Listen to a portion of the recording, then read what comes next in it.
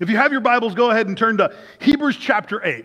So more of a traditional concept of Palm Sunday. What was Palm Sunday really representative of? Jesus coming, his prophetic entrance into the city, that they would sing his praises, Hosanna, as he comes and announces his messiahship. He is coming as that soon and conquering king.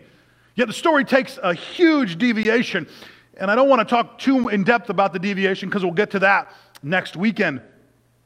But I want to talk maybe about the heart of the people who were in the crowd, maybe a little bit about what it meant to be someone waving the flag and the anticipation that they must have felt, but also maybe the hard stance they had. They didn't even understand where they were coming from. Hebrews chapter 6, we'll start there, but we're going to get to 8 of verse 6 through 8 later on. But Hebrews chapter 6 and verse 1, therefore leaving elementary teachings about Christ, let us press on to maturity, not laying again a foundation for the repentance of dead works or of faith towards God. Here the writer of Hebrews is going back to a new understanding of what it would be to be a developed and mature Christian. That we as Christian people, we don't develop and mature overnight, but that when we give our life over to Jesus, that over time we take on new principled understandings. The writer of Hebrews was saying, I don't want you to remain in an elementary status. Most of us have gone through school. We understand what elementary school is. It's the basics. Now, new math might not be the basics for you, depending on what era you grew up in. It's not exactly the same thing I was taught, but it is the basics, right? Reading, writing, arithmetic. The writer of Hebrews equates the elementary teachings of Christ, this concept of not laying again a foundation for the repentance of dead works or faith towards God, that we should come to a place where we just have automatic faith in God. He is the God of the universe. He does know what he's doing. His ways are above mine. He is sovereign and in control, yet he still gives me the opportunity to make choice. We should get away from some of these elementary teachings. The foundation of the idea of repentance from dead works, we should understand that we don't have to worry about the dead works that we've done over and over and over. Dead works are simply this, that we try to manifest something in our own life through our own works that Jesus says, I've already taken care of. Those works are dead. They have no purpose. They serve no purpose whatsoever because Christ has already made the way. He's already fulfilled that promise. We have to learn how to live in it. Psalms chapter 78 and verse 33, or 37, if you have your Bibles, go ahead and turn there. We have an understanding of those people who were singing Hosanna, who were laying leaves down in front of Jesus to make a path to cut his way towards the temple. We have an understanding of what it was like for them to crowd the streets and sing of his praises. We have an understanding because Psalms gives us an idea. Chapter 78 and verse 37, excuse me, their heart was not steadfast towards him, nor were they faithful in his covenant. Listen, this crowd quickly morphed from saying, this is our guy, this is the king, this is the one we anticipated, to string him up, kill him. We want him. Give us Barabbas, release the murderer, keep Jesus, crucify him. How does it change so quickly in a week's time? How does their anticipation change so quickly in the face of tension? Their hearts weren't steadfast towards him. They weren't faithful to the covenant. Now, we'll understand that here in a second. But the problem relating to God on their own terms insisted that they base it all on this old concept of covenant. That there was a contract, and if we fulfilled it just right, that God would do magically exactly what he said he would do. That's not at all what we understand through the life of Christ. We have a tendency to want to relate to God in our present day understanding. So right now, whatever you're feeling based on this COVID-19 issue, we have a tendency to want to relate to Jesus based on that level. Well, COVID-19 is going to kill us all. No, it's not. Not you. Blood bought under the banner of Christ. Why would you assume that you would succumb to that to any degree? Well, if I do, I can't get better because they don't have the right medication. They don't have anything to treat it with. Slow down for a second. You serve a God that heals. And he heals even at the point of our greatest need. Why do we revert to understanding God based on our present concept of who he is? Because sometimes that's as far as our mind can stretch. What seems to resemble to us in our current situation is the idea that our hearts have failed us. We want to believe God with everything we have. We want to believe Him with gusto. We want to get out there and have faith and stretch ourselves to be one of these great, mighty men or women of faith. Yet at the moment of tension, many of us have a heart problem and it fails us. In fact, the Bible even says in the last days that their hearts will fail them for what they see and hear. That what we hear and experience, our hearts will fail. I don't mean you're going to have massive heart attacks. I mean that people are just going to, they're not going to get it. They're going to revert back to what they know. They're going to revert back to the old patterns of the past. They're going to revert back to wondering and hoping and wishing that if they do all the religious things right, that finally God will rescue them. And I'm here to tell you today, when they sang Hosanna, when they were laying down those branches in front of his donkey, when he was riding in on that colt, what they were alluding to was the idea that he had already won the victory, that he was coming as a conquering king, that there was no battle that needed to be won again. Though he was going to walk through the pain of the cross, it was a significant sign that he had already won the victory. When are we going to remember the victory that Christ has already won for us? The heart, our emotional core is the facility of understanding. It's where we understand all of who God is. We don't understand God mentally. We don't understand God just through facts and figures and arguments for argument's sake. We understand Him in our core and in our heart. Excuse me. Sorry, that's not anything going on. I just have seasonal allergies, so don't get anyone out of whack there. Oh my gosh, he coughed into his hand, and I'll wash it. Don't worry. People are more than 6 foot away from me, so don't worry about it. But there are 3 points of exchange that I want to talk about when we talk about this idea of Jesus coming as this conquering king. There are 3 points of exchange that are very important. The first one is God has become flesh. Hebrews chapter 16, again, as we were talking about verse 13 through 18. When Jesus came to the region of Caesarea Philippi, I'm sorry, I said Hebrews, I'm at Matthew. Go ahead and turn that around. Matthew chapter 16, verse 13 and 18. We'll get to Hebrews later on. When Jesus came to the region of Caesarea Philippi, he asked his disciples, "Who do men say that I am?" And they replied, "Some say you're John the Baptist, the great forerunner of Jesus. Others say you're Elijah," which would have been a weird thing to say. He's John the Baptist. He and John the Baptist were alive at the same time. John literally baptized Jesus, so that would have been a weird, ghostly phenomena. Others say that he's Elijah. He's one of those famed prophets. Others say you're Jeremiah, another famed prophet. And Jesus looks at them and says, "But who do you say that I am?" Simon Peter, the one who's one of the most vocal of the group, the one who puts his foot in his mouth more than any other, speaks up very quickly and says, "You're Christ, you're the Son of the living God." At this moment, he didn't put his foot in his mouth, but he exclaimed a revelation that was very, very true. And Jesus said, or he replied, "Blessed are you, Simon, son of Jonah. For this is not revealed to you by man, but by my Father in heaven. And I tell you, Peter, that on this rock, this revelation of who Jesus is, I will build my church, and the gates of hell will not stand against it." Why is the church so important? Why is the church so important? Because Jesus signifies here that he will build his church on the revelation, a revelation that Jesus himself is the embodiment of the Son of God, manifest in human form, set on earth for a purpose to bridge the gap between man and God. That the whole of a church entity, the whole of a church building and organization references the idea that Jesus is who he says he is the Messiah. And on that, he will build his church. And from the building of his church, the very gates of hell will not stand against. Listen, church, you might be displaced right now. You might feel out of sorts and out of pocket. That's okay. God says you still win when you're part of the family. That even hell itself can't stand against the church.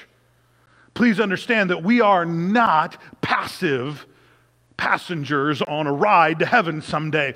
We are warriors. We are warriors. We are winning a battle. We are moving and taking ground. And someday, very, very soon, I believe we will find ourselves at the mouth of hell itself in front of her gates, declaring that we will take the victory. Why? Because greater is he that is in us than he that is in this world.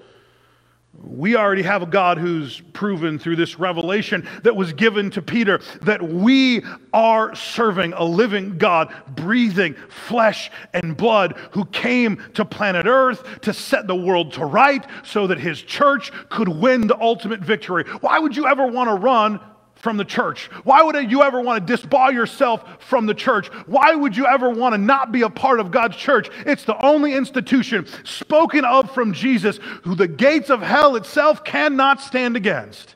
Doesn't mean we're filled with perfect people.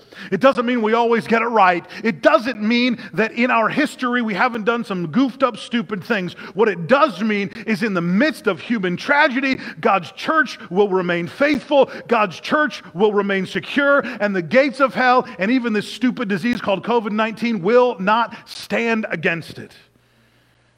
The revelation of who Jesus is the foundation on which the whole of the church is built. And the gates of hell cannot, will not ever overcome you.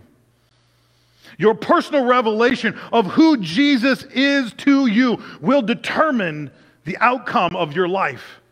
Whoever Jesus is to you will determine the outcome of your life. If you believe he's healer, you'll be healed. If you believe he brings the victory, you'll have the victory. If you believe he supplies all of your needs even before you have to ask for one of them, you will have everything you need in this life. If you believe he is the Savior and that when this life is over, you can count heaven as your home, you will experience heaven when this life is over. However you see Jesus is what you'll experience from heaven. The kingdom of heaven has become flesh and it's dwelt among us. The totality of the kingdom of heaven, everything that we'll experience in heaven is wrapped up in the person of Jesus, and he literally comes to be with us, to connect with us, to be a part of our lives, to walk through this with us, each and every one of us, to walk through uncertainty, to walk through trials, to walk through pain, to walk through victory, to walk through mountaintops. He comes to walk through the total experience of humanity with us. But how do we view him? As a distant God? Do we view Jesus as someone who's off in the future someday that we'll meet in the sweet by and by when we finally cross those pearly gates that St. Peter's guarding? Or is he someone that we can commune with daily? Is he someone in real flesh and blood that we can connect with daily? We must become established in this new covenant exchange that heaven came to earth, wrapped itself in human flesh, and presented himself as Jesus the Christ. We've got to learn to establish the idea of a new covenant being enacted. A covenant is a contract. And when you make a contract with someone, you don't relate to them however you choose. You relate to them based on the articles of the contract or the covenant. Anyone who's ever had a business dealing understands this. You relate to a business partner or someone you're in a contract with based on the parameters of the contract. So for instance, I worked at one point when we started this church with a car dealership down the road here. There were a lot of things I didn't get to do because it wasn't in my contract. I didn't get to see the books. I didn't get to see what the car dealership took in every day. It wasn't part of my contract. I didn't get to get under a car and turn a wrench and change someone's oil. It wasn't part of my contract. There was a limited window of what I was contracted to do. That's all I could do. That's the only place I could relate to the company. That's the only voice that I had. In our lives, we have a contract with the Heavenly Father who says, I've come to bring Jesus into your stead, that he will be in your place, and that he will take on the brunt of sin. He will take on the brunt of sickness. He will take on the brunt of disease, that you don't have to live in that space any longer. I've come to win the victory through my Son because he is now wrapped in flesh and blood. He can take on the whole mess that this world found itself in. Yet some of us still relate to Jesus as if he's this off and far away deity. Some of us still relate to Jesus as if he's a God who doesn't draw near and doesn't come close. Some of us still relate to Jesus as if we have to do 15 Hail Marys and Our Fathers just to get into his presence. Some of us relate to Jesus as if there's a man in a box who's the only person that can free us from our sin. Listen, even the Pope said recently, you can't go to a priest because of COVID-19. Go take your sins to Jesus himself. Thank you, Heavenly Father, that he woke up to the... Anyway, I don't want to get too far on that one because I don't want to offend anybody. If you're Catholic, there's nothing wrong with that. But understand, you don't have to go through any man to get to Jesus. You can go right to Jesus for yourself. Point number 2, that we get in this exchange a more fully developed covenant. Hebrews chapter 8 and verse 6, where we wanted to get to, says, but now he, Jesus, obtained a more fully developed ministry. By as much, he also is the mediator of a more fully developed covenant or contract, which he has enacted, or which has been enacted on a more fully developed promise. Your translation might say better for the idea of fully developed. It's not better in that it does away with the old. It's more fully developed in that Jesus exposes the negativity of the old contract, builds on it, and gives us a new high point to shoot for. Hebrews chapter 8 and verse 6 says there's a more fully developed ministry, that we were servants of God even in our old past dead life. We were doing our best to find a way to enact, to connect, to commune with God. But he says this new ministry is so effortless, it's so easy. If you come by way of Jesus, it is so much more fully developed. He comes as a mediator. There used to be a mediator. It was the blood of animals. It was the blood of sacrifices.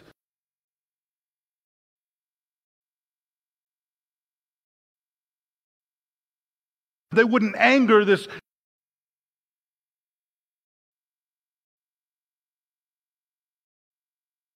You can walk right into the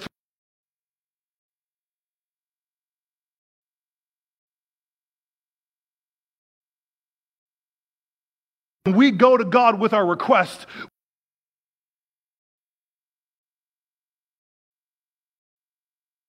Because Jesus himself walks in front of us. He masks us in his presence. And so when our praises, when our needs, when our wants, when our desires, when our prayers are focused towards God's throne, they have to come filtered through the person of Christ. It's a beautiful exchange, a more fully developed mediator. It's a covenant which has been enacted on a more fully developed promise. The promise before was, if you keep to the rules, I won't forget you. If you keep to the rules, I'll follow what I said I would do. If you'll keep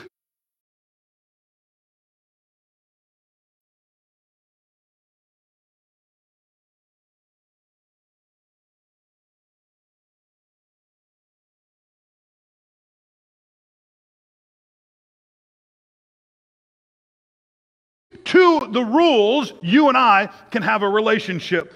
But in this more fully developed and enacted covenant, Jesus says, I've already paid the price for all the rules. I've kept every single one of them as that perfect Jew, as that perfect Jewish nation, as that perfect Hebrew man. And I've come to say, listen, I've made a way for you to enact the promises of God in your life, literally with no work of our own. It's frustrating to me to watch people continue to try to work out their salvation. We do have a Bible verse for that, don't we, Pastor? We work out our salvation through fear and trembling. Sure we do. We work it out in this context. We try to relate to God the best that we can. And through awe and through wonder and through majesty, we get to set ourselves in front of the throne of God. But that doesn't mean that we take it upon ourselves to fix ourselves.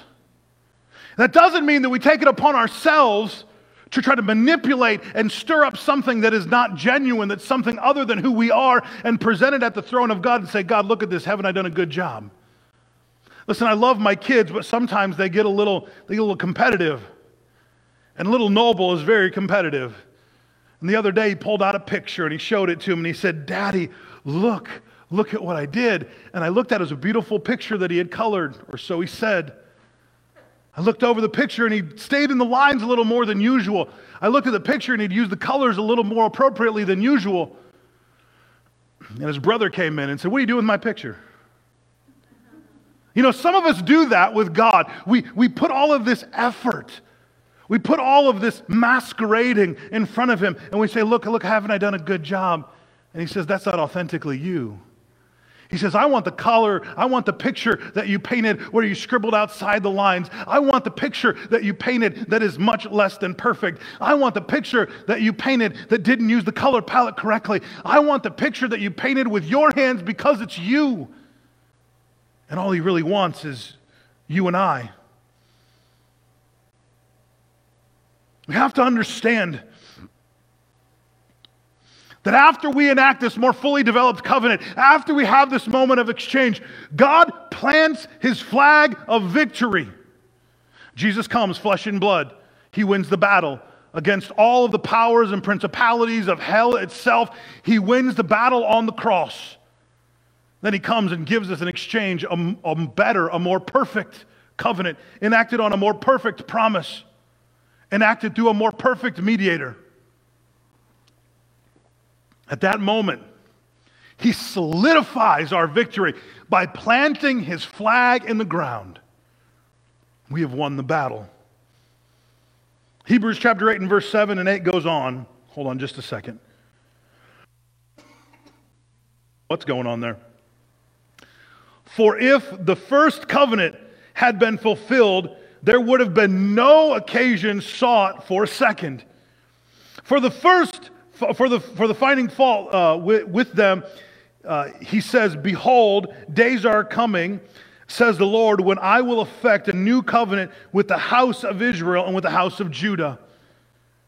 We have this idea that if the first covenant had worked, if it had been perfect, if you and I could have followed suit in our religious practices perfectly to a T, there would be no need for Jesus to come. And I still stand by that today. If any man can fulfill the first of the covenants, if you can fulfill it exactly as it's lined out in Scripture, I don't doubt your salvation for a second. But the moment you mess up, you need Jesus. The moment you can't fulfill that covenant, and if you don't even know what I'm talking about, guess what? You need Jesus. Maybe you're thinking, covenant rules, what? Yeah, there used to be a bunch of them. In fact, there's 600 plus of them. If you can't fulfill every single one of them every single day, you need Jesus.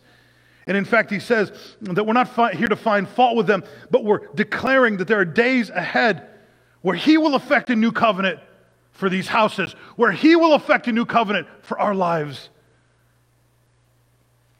The fault in the covenant was not the failure itself. The fault in the covenant was the failure with us. That whatever contract was laid out between God and humanity before Jesus came, whatever contract that was written, you and I could never have lived up to it, even if we wanted to. But we know we needed a way back to God. We know we needed a way back to the throne room, and that happened through Jesus. Romans chapter 8 and verse 3, don't turn there. I'll just give you the briefing part of it. It says the reason the law or the Torah or the previous covenant didn't work was because of the will of men was weak. Listen, you and I are not strong enough to put up a fight even against COVID-19. Let's be honest. Some of you, what you're feeling right now, just get off my notes for a second in an inspired moment here. Some of you, what you're feeling right now, what you're feeling, the desperation, the heaviness, the blanket weight that kind of falls on you, you don't know how to place it. It's grief. It's real. It's real. It's a real sense of grief. It's grief that those numbers that we see are actual people. It's grief that you're not able to do what you anticipate to do with your life. Not the personal liberty thing. I mean, life is on hold and you're not sure if it's ever going to get back to normal. It's grief in not being able to connect with the loved ones in your life that you so desperately want to see. It's grief in knowing that it feels like the enemy's winning. That he's come to steal, kill, and destroy, and he started stealing and killing and destroying. Through what we're reading today and through what we know to be true of the gospel, he doesn't win this battle. He definitely doesn't win the war.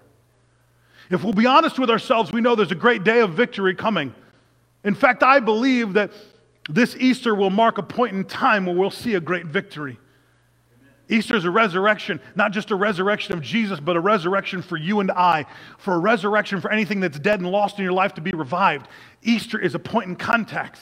It always has been and always will be on the calendar. A moment we can cap off with a date to say resurrection power has real authority in my life, an authority over anything that was dead. This morning, if you're feeling that real sense of grief, understand you don't have to live in it. You can let it go. You can put it to the cross. You can say, Jesus, I get it. I feel the sense of heaviness, the weightiness of grief, but I know you've come to win the victory. As imperfect people try to relate to a perfect God, many times there's just fault finding. He says that he'll enact a more perfect and a better covenant. And in our lives, we do our best to live up to it, and we find ourselves failing, and we wonder where the shortcoming is. And because we're not smart enough to just say, God, I know the problem's with me, we continue on trying to affect change with our own will, our own desire, our own action. Let me help you. If you're trying to pray your way out of it, stop it. I'm all for prayer. Stop. If you're trying to give your way out of it, stop. Don't give another dime. But didn't you just ask for an offering? Yeah, I did. If you're trying to worship your way out of it and it's just a religious activity, stop it. Anything you're doing just for the sake of a religious activity to try to win the battle on your own merit, stop doing it today. Let it go for a while. That doesn't sound very pastoral. It's not. It's not. Most pastors would cringe at the idea. You just told people to stop worshiping, to stop praying, and to stop giving. Yep, 100%. If the only reason you're doing it is because you're trying to affect a change on your own power, you can't do it. You never could, and you are never expected to. We need to come back to a place where all of these things happen in our life because we have laid down our selfish will and desire. We have laid down our want to try to fix it on our own, and we've said, Jesus, have your way. John chapter 1 and verse 17, for the law was given through Moses, but grace and truth were realized through Jesus Christ. That there was an ancient lawgiver, and he gave the law, and he said, if you keep it, you can have heaven as your home. But Jesus came not to dispense of the law, but to re-up the promise and said, I've kept every single one of them. And because I have, I've opened a way for grace and truth to be realized. Hebrews chapter 8, verse 13. You can skip down a little bit. A new, not formed exactly like this before, covenant, based on the text. A new, not ever before assumed covenant. He made the first obsolete. But whatever is being obsolete and growing old is ready to disappear. Listen, he's forming something new. He's enacting a new covenant. This is why Palm Sunday is so important. In one march through a city, he dispenses with the entirety of the old covenant. Says, I've come to abolish, not to abolish, to do away with, but to fulfill it. I've come to enact something new. I've come to make the first one obsolete, and I've come to bring you something that is so much better than what you understand. I don't have my phone on me, and I wish I did. I'd show you what I mean by obsolete. I have a new iPhone that came out in September. Hallelujah, I love them. Great tool. I love iPhone season. When the new one comes out, it's almost like, deer hunting season for some guys. I just love standing in line waiting for my iPhone. Well, guess what? In September, it's going to be obsolete. Everything in that phone that was bright and shiny and new and awesome and cool will be a handoff for the next one. Listen, this is what Jesus does. He comes and he shows us something. And he says, look at this. This is awesome. Look at how we can relate. And God formed and patterned a covenant. And Jesus came in on the backside and said, that was cool, but wait till you see the new model. That was awesome, and man, you really strived and tried to use it for all that it was worth, but wait till you see the new model. We've got to come to a place and an understanding that when they were waving those branches in front of him, when they were laying them on the ground so they could walk that colt into the city, what he was saying in one prophetic instance was the new model has arrived. We need to learn to live in that new expression of who he is. Point number 3. There's a great exchange that comes as we continue on into maturity. Hebrews chapter 6 and verse 1, therefore laying aside the elementary teachings of Christ. It's an elementary thing to think that Christ is just about our repentance from dead works and our faith towards God. There's so much more in it. You have to believe that God is, that he's a rewarder of those who diligently seek him. You have to believe that Jesus came to dispel even the works or the ideas of dead works. But once you get past that, you learn to live in a full-fledged victory of who Christ is. Once you get past that, you learn to live in the new model. the sports car that you've been looking for, the new iPhone that you had your eye on. You get to look and live in that space of something that's never been crafted or created before. You get to do away with the old and come into the new. The first of the doctrines of Christ was the idea of repentance of dead works. This is not for believers to map out for the rest of their life this idea that I'll finally get to a place where He'll accept me. I'll finally get to a place where I've done everything I can and finally Jesus says, yes, you're worthy. It doesn't work that way. Repentance from dead works is to say, I tried and tried and tried and tried and tried. I couldn't do it. You know, the Bible actually says that in our striving, it's like a leopard trying to change its spots. We can't do that on our own. You and I can't change who we are on our own, but the moment we give it over to Jesus, it disappears. We become lost in His presence. When you have an addictive personality or tendency, there's a struggle, a striving that says, I've got to fix this on my own. If I go through all the steps, if I do all the programs, I'll finally get there. The reality is many people fail in those endeavors because they're trying to change their spots on their own. Give it over to Jesus and watch Him change the core of who you are. There are folks who have broken and dead relationships, and you're trying to revive them through all this work, through all this effort. Jesus says, give them to me and watch the miracle that happens. Some of you have lost financially, devastated, and you're trying to figure out, God, how do I bring back what was lost? He says, if you'll give it to me, if you'll give the exchange, the repentance from dead works, if you'll give it to me, I'll fix it. Will we come to a place where we've just said, God, I'm going to let go and let you. I'm going to let go and let you. I'm going to be one of those who drops that tree branch on the ground. I'm going to be one of those who waves that palm branch, shouts Hosanna, because what's coming is a prophetic idea that all things are made new. My take home for today is very simple. Are you living in dead works or trying to affect change with your own efforts? Let me help you out. The band's going to come up and we're going to sing one more song as we exit service, and I'll be done here in just a minute. But let me help you out for a second. You can struggle, you can try, you can fight for years and years and years and years, and nothing happens.